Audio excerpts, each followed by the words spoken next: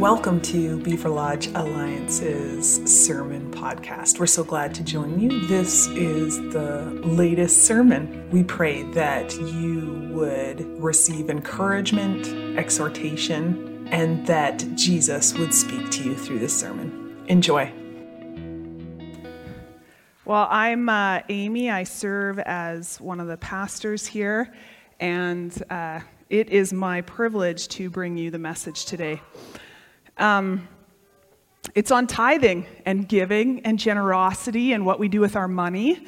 So this is a very exciting and important and sometimes uncomfortable conversation. So I was curious if there were any studies about the giving habits of Christians, if there were any studies. So I went looking. And there may be more recent, but the one that I found that was the most thorough was from 1997. So I was like, oh, that's pretty recent. And then I realized it's 25 years ago. So not as recent as I thought. But I think what the studies show, I think is the same, if not more pronounced. And so this was an article in Christianity Today called The Anatomy of a Giver. And so the studies that the author looked at said American Christians, so it is from America, but I think we can see the parallels in Canada, reveal that they believe in hard work and decency more than they believe in distinctive Christian behavior. They support evangelism only when it is done by someone they are absolutely sure won't embarrass them. They give generously, but not sacrificially. And as they have gotten wealthier, they have been able to live better, but they give about the same proportionately. Their affluence is indistinguishable from their neighbors. They think charity begins at home. They are less and less eager to send money overseas for a missionary cause that seems distant and never-ending. Above all, good Americans don't talk about money. Their money is their own to do what they like with it. It is a private matter, and they don't want it talked about too much in church. So when it comes to giving away our money, we have the American Code of Silence and Privatization. And when I read that, it was a little oh, yep, I would say that those trends probably still continue today. And so we're going to be talking about money. And this can be an awkward topic. So take a moment right now and just check in with yourself. How are you feeling about this topic? Are you okay with it? Are you feeling a little anxious? Maybe you're a little annoyed that I'm going to be talking about it. Maybe you're skeptical of what's her angle. Or maybe you're yeah, this needs to be talked about. Let's get at it.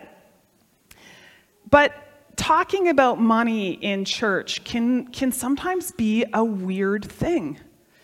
And I think there's many factors. I think some have experienced Christian leaders using manipulative tactics around money, of demanding, almost abusive tactics to get money, to solicit donations. And that is grievous and wrong. And I'm so sorry if that is something that you've experienced. And then I realized as I was preparing that I wanted to shy away from this. Because I didn't want people to potentially think that I was preaching on this topic so that our donations to the church would go up. And I was I don't know how to approach this. And then even in our bulletin today, you'll see, or maybe you didn't notice this, but normally when we do our monthly kind of financial giving update, it's right in the bulletin, but our admin assistant had the bulletin ready before that was ready, and so she just put it in as an insert, so it's highlighted and bigger. And I was yeah, go ahead. And then I had that moment, I think it was last night or something, where all of a sudden I was oh goodness, now they're going to think even more that I'm trying to just rate, man, our financial situation's looking a little dicey. I better preach on tithing to get those money in. And then I was you know what? No, actually. Because that's not the spirit that I'm coming in. I'm not coming from a point of we need to do something about this for the sake of our financial situation. I'm coming at it from, this is an important topic.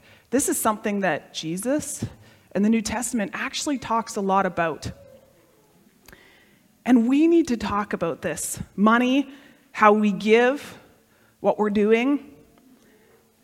Because how and why we give either aligns us with Jesus and what he's called us to, or it maybe shows us places that we're holding on to things that we shouldn't.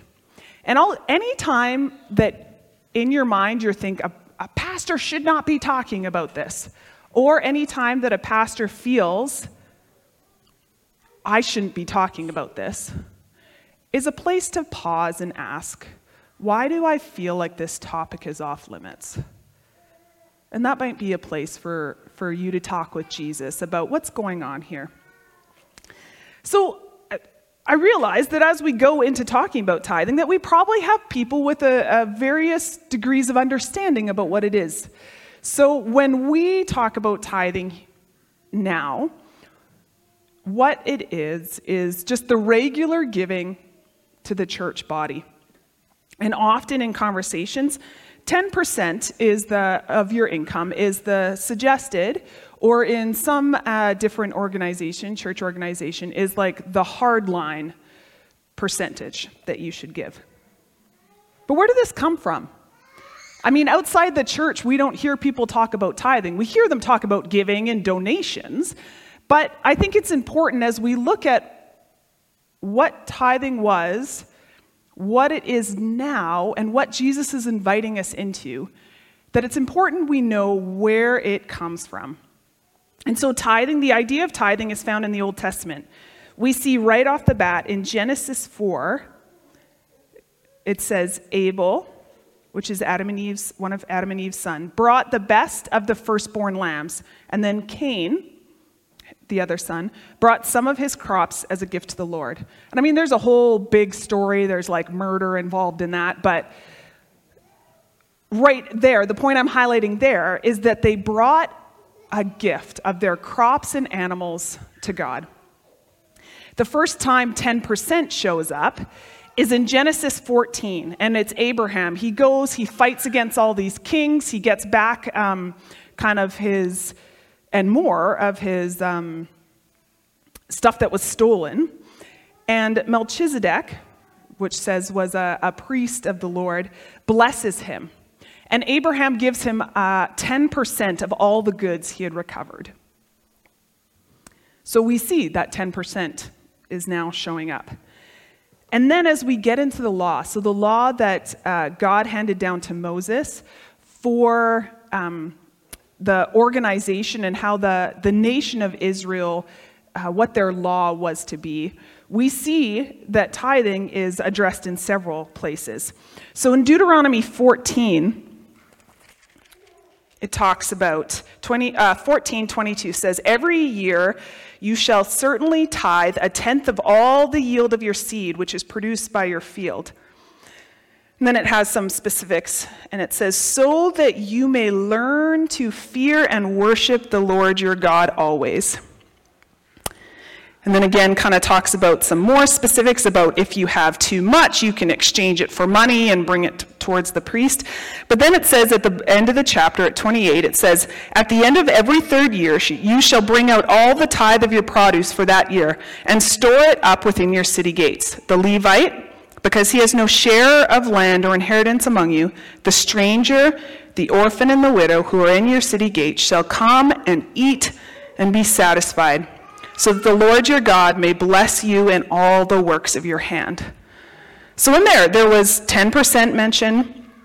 It talks about the purpose of it. So you will learn to fear the Lord. It has give provisions for Levites, foreigners, the poor, and widows. And then it says, so that the Lord your God may bless you. And then we see in Deuteronomy 26, there's another tithe that is different than the first tithe, but this is talking about the first fruits. "You shall take some of the first of all the produce of the land which you harvested from the land that the Lord your God gives you, and you shall put it in a basket and go to the place where the Lord your God chooses to establish his presence." And then it says, "You shall go to the priest and say to him, And it's this whole thing of declaring what God had done for the Israelites, that he had brought them out of Egypt, established them in the land flowing with milk and honey. And it says, and now that the person bringing it says to the priest, and now look, I have brought you the first of the produce of the ground, which you, O Lord, have given me. And you shall place it before the Lord your God, and shall worship before the Lord your God. So in this, we see that this tithe is meant to be an acknowledgement of what God had done for them, and in worship, and give thanks. And then we see another place where tithing is discussed. And I mean, it is all over the place, so I didn't go through it all because we'd be here for quite a long time. But there's another place in 2 Chronicles 31. So 2 Chronicles, what's happening here now is the nation of Israel is split into two, and they've kind of gone through this continuation of kings, there we go, where one did right in the eyes of the Lord, and then the next one didn't do right in the eyes of the Lord, and then they forget about God, and they come back, and it's this really sad history of the Israelites walking away from God, but a beautiful history in that God always calls them back. But we see, so there's a new king, Hezekiah, and he does right in the eyes of the Lord. And so he rips down idols, and he reinstitutes a bunch of the things that the Israelites had forgotten about. And so one of the things he reinstitutes is the tithes. And so we see this in 2 Chronicles 31. Said Ezekiel, he also told the people living in Jerusalem to give the portion that was due to the priests and Levites, so they might be free to devote themselves to the Lord. As soon as the king's order spread, the Israelites gave in abundance the first fruit of grain, new wine, olive oil, honey, and all the produce of the field, and they brought in tithe of everything abundantly. The sons of Israel and Judah who lived in the cities of Judah also brought in tithe of oxen and sheep, and the tithe of sacred gifts, which was consecrated to the Lord and placed in heaps. In the 3rd month, at the end of the wheat harvest, they began to make the heaps, and they finished them in the 7th month. When Hezekiah and the rulers came and saw the heaps, they blessed the Lord and his people Israel. Then Hezekiah questioned the priests and the Levites about the heaps. Azariah, the high priest of the house of Zadok, answered him, "Since the people began to bring the offering into the house of the Lord, we have had enough to eat with plenty of leftover, for the Lord blessed his people, and this great quantity was left over." So what we see here is as people began to give, once again in accordance to what God had in the law told them to, that the Lord blessed his people. I don't know if you ever wonder, when we do our announcements, we say tithes and offerings. Maybe it was just me growing up, but I always wondered, where did this come from? What's the difference? Why is there tithes and offerings, and where does this come from? And actually, the idea of offerings comes from Leviticus 27, and that whole passage talks about gifts above the required tithes. Because the tithes that I just mentioned and elsewhere, they were not recommendations. They were law. But if people wanted to dedicate, set apart land, animals, and people, they, above and beyond that, they could do it. And it seems to indicate that they could donate the money instead of the actual items. So when we say tithes and offerings, I think that offering part is back to this, above and beyond the regular giving. So this 10% that, is kind of talked about and spoken about is found in the Old Testament.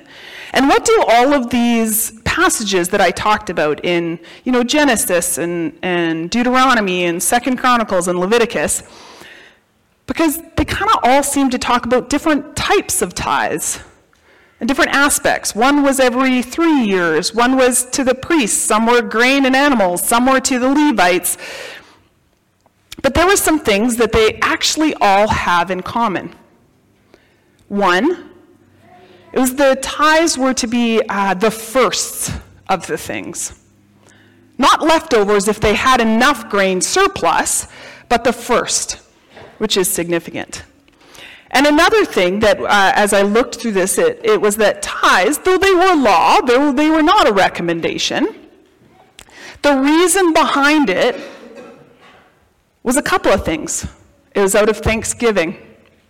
It was out of remembering and honoring God above all else. It was about support of those in needs. And there seemed to be a blessing with the tithe. In 2 Chronicles, when they started giving again, it says the Lord blessed them. So what I find really fascinating is all of these things, all the reasons why there were tithes in the law. It seems that the 10% number is what is the focus. That we end up having discussions around tithing, around, okay, do we tithe on our income tax return? Do we give on off our gross income or net income? Can you give in general and that kind of counts, or does it have to be only to the church and then there's like donations above and beyond it? That we get stuck on this like tithing is 10% of our money, that sometimes the rest of it, the why of why they were doing that in the Old Testament is kind of lost. And I think we've missed the meaning. So some of you might be wondering, okay, that's the Old Testament. What about the New Testament? What does Jesus say about tithing? Well, they don't actually talk about tithing really much at all. However, they talk about giving. Without any specific numbers, without any hard lines. But man, as I started to look through what Jesus and the New Testament epistle writers talk about giving, it's actually more challenging than the Old Testament rigid guidelines. So we're just going to look at briefly at a few passages around giving. So in Mark 12, Jesus is sitting in the temple with his disciples, and he just it says he sat down opposite to the temple in chapter 12 and began watching. So I guess he was just chilling and people watching, which is enjoyable. But he sat down and began watching how the people were putting money into the treasury. And many rich people were putting in large sums. A poor widow came and put in 2 small copper coins.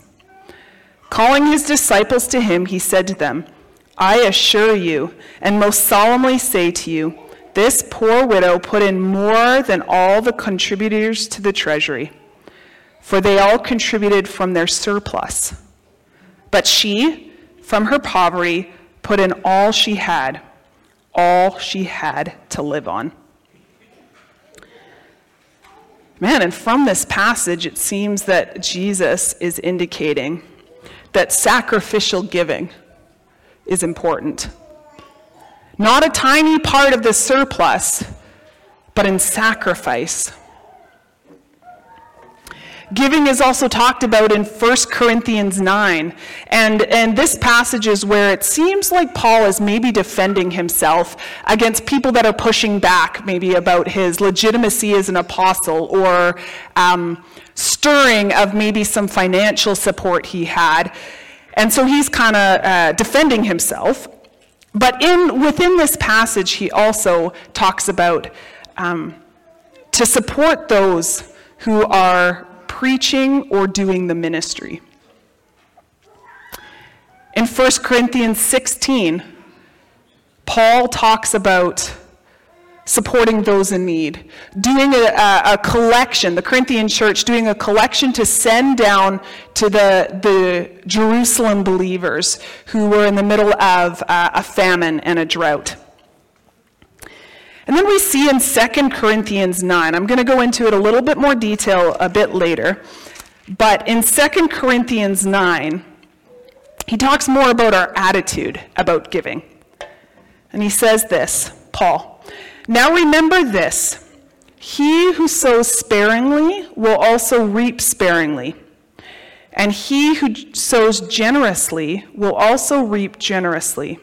Let each one give just as he decided in his heart, not grudgingly or under compulsion, for God loves a cheerful giver.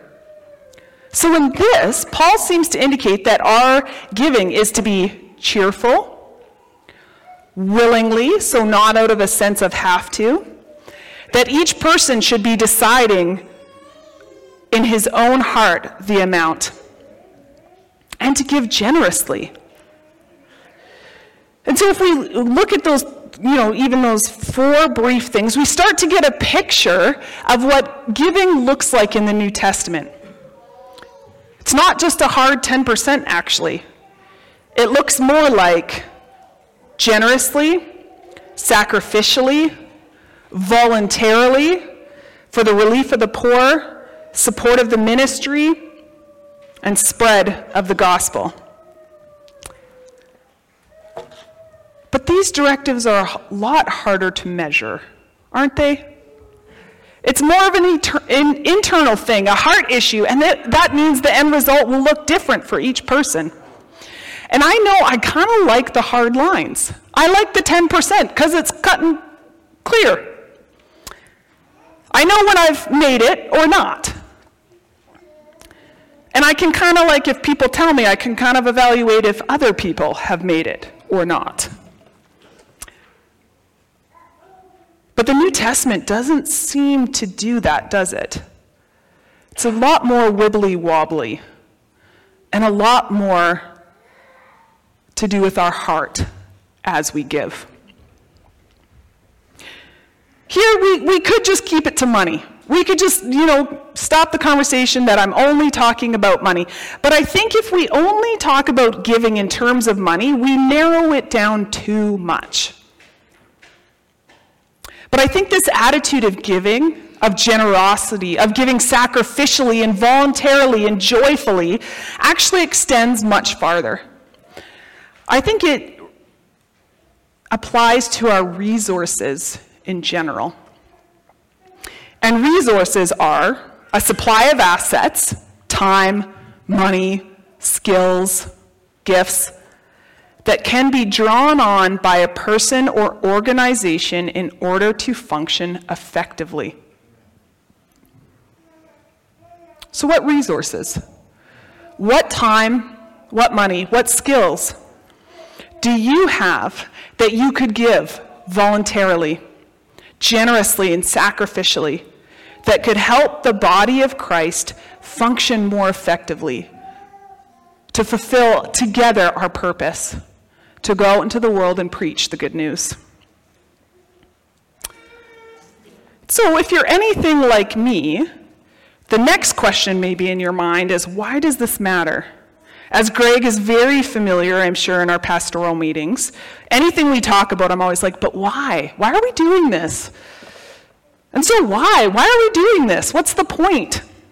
Why does it matter to give generously, sacrificially, and voluntarily? Well, how we treat our resources reveal the attitude of our hearts towards God, towards others, and towards ourselves. So there's a few reasons why we give. We give because God is our giver. God as a giver is the foundation of our giving. And so when we give of our resources, it's a response to what God has done in the past, acknowledging his faithfulness and his grace in our life. But it's also an act of continued faith and confidence in what he has promised in the future.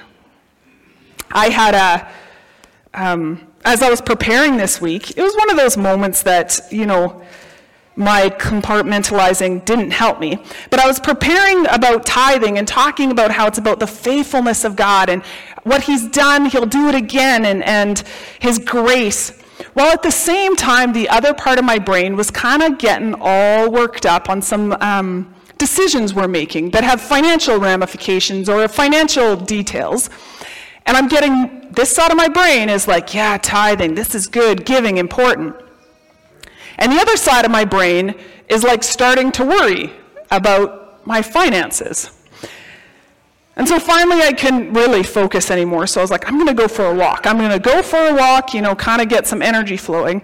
And so I'm going for a walk and I'm just going over. I'm like, okay, well, if this happens and this, I don't know if this can, that kind of spiraling. And all of a sudden it was like, Jesus was like, what are you talking on this week? It's like, okay, giving, but okay, God, like, I don't even know how this is all. And he's like, okay. What's the point of giving? What attitude are you to come with? It's a reminder of what I've done and confidence in what I'll do. And actually, the way you're thinking about this financial stuff, not even in the realm of giving, but the way you're thinking about this financial stuff means maybe you actually don't believe that in your heart. It was that moment of like, oh, yeah, oof. And so it was just like, yeah, you're right, Jesus. I believe, help my unbelief. I give you this. And I just kind of started declaring, yes, this is the way you've shown up. This is the way you've promised. And as I declared the promises and released, because there was some control going on there, it was like my heart shifted and I settled. And yeah, there's still decisions and there's still a bunch of stuff to figure out. But that angst of, I might need to do it myself because I don't know if God's going to show up, settled. And I think that happens to a lot of us. We come into things with a scarcity mindset of there isn't enough time. There isn't enough money. I don't have enough skills. So I need to keep it for myself because there's not enough. I need to look after myself. And it's a struggle to believe in the abundance and generosity of our God. Or else sometimes what can happen, this scarcity mindset can kind of sneak into our identity, where it's like we put our trust in money, or we put our trust in our skills and talents to be the thing that keeps us safe, to be the thing that makes us acceptable, to be the thing that gives us an identity, because we forget that God is a generous and abundant God. And so when we give of our resources freely and generously, it's actually an act of warfare against self, against scarcity, against self-sufficiency. Because as we give freely and generously, we are acknowledging that what we have from God is from God, and that we are depending on Him for our future. Another reason why we give is to become more like Jesus, which is the journey we're on. And we get to partner with Him in sharing His love and generosity to each other and the world. Our God is a generous God. Jesus gave of Himself in life, death, and resurrection.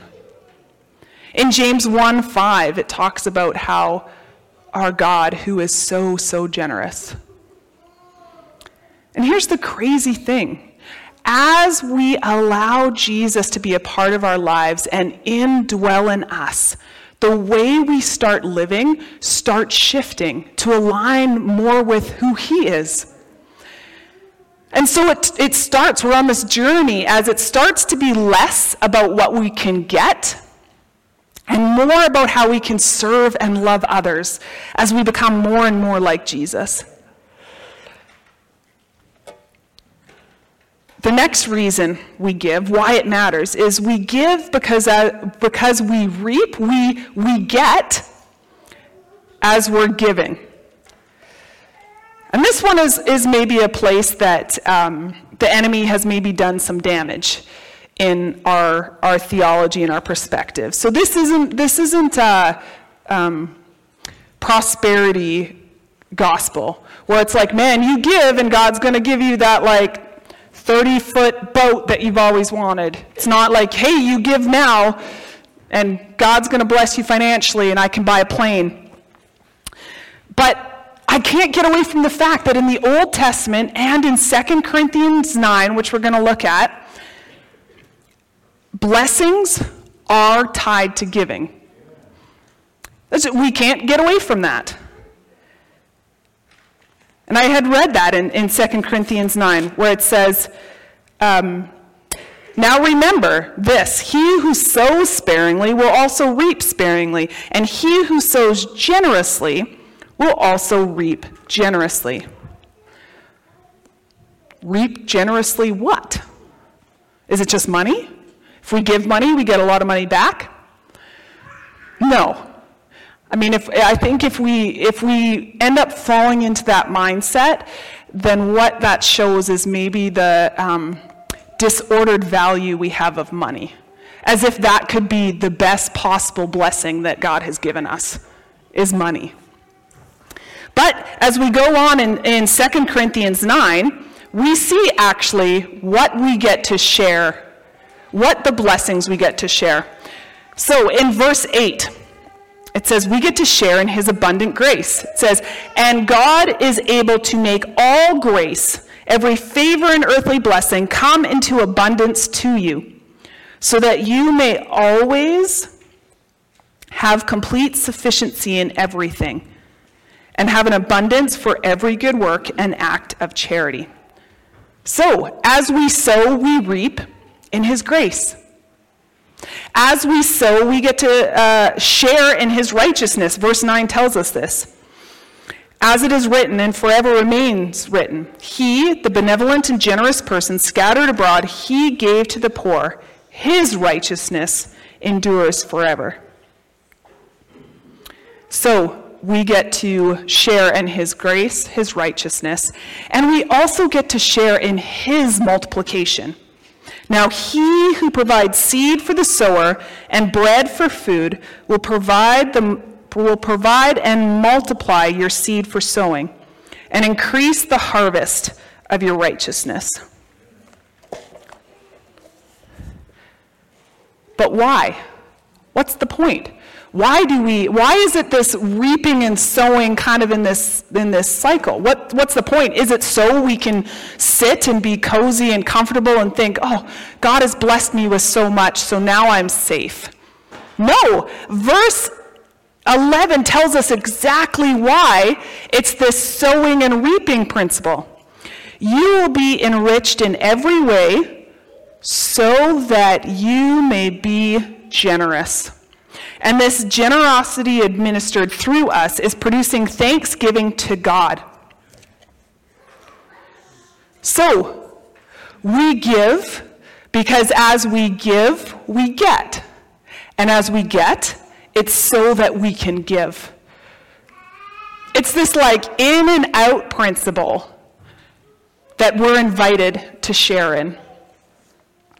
And then I think another really cool part is found in verse 13 and 14, where it seems as we give to other members in the church, other members of the body of Christ in support, it seems to create unity. It seems to draw us together. And it says, because of this act, they will glorify God for your obedience to the gospel.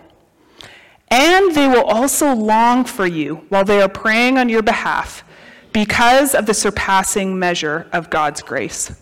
And so as we give to one another generously, sacrificially, freely, it seems to result in love and prayer for one another, that we're drawn together in the glorification, in the glory, giving glory to God.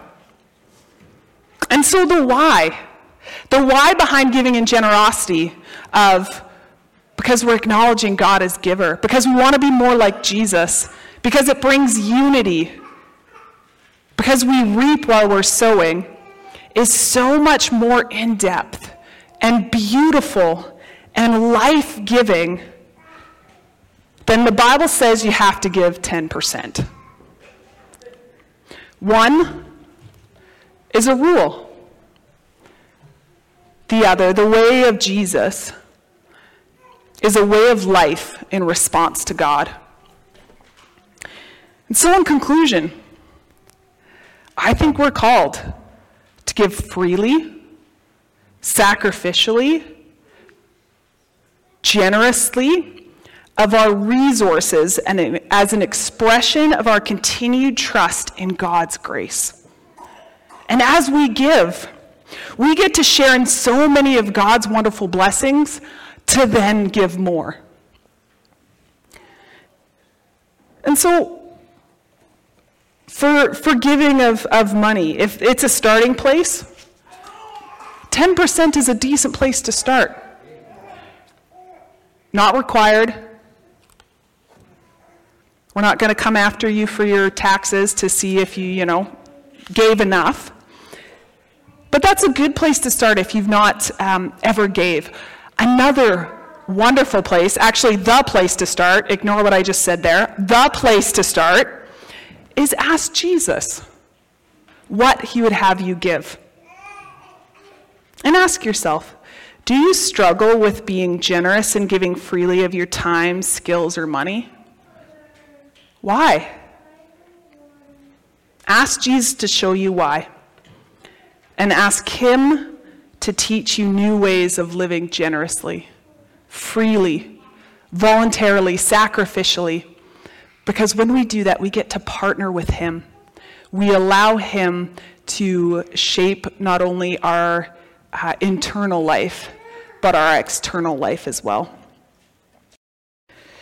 And so, as you go, I bless you to experience the radical generosity and love from God. And then I bless you in that outpouring of generosity. Jesus, would you open our eyes to see where we have been clutching too tightly to our time, skills, or money as a way to keep us safe? But would you reveal to us where that's been happening and why? May we loosen our hands and turn to you as our vision, as the one who sustains us. I bless you in Jesus' name to have the life of Jesus flowing through you, making you more and more like him every day. In Jesus' name, amen. Go in peace, and in peace return. We will have some people up here if you would like to be prayed for, and online if that is something you would like prayer. There's a number that should come up, and you can just text, please give me a call, I'd like prayer, and someone will contact you today. Thank you. Thank you for listening to our podcast today. If you would like more information about us or find out ways to contact us, visit our website at www.beaverlodgealliancechurch.com. We pray today that you would experience the love, presence, and power of Jesus Christ and then make him known.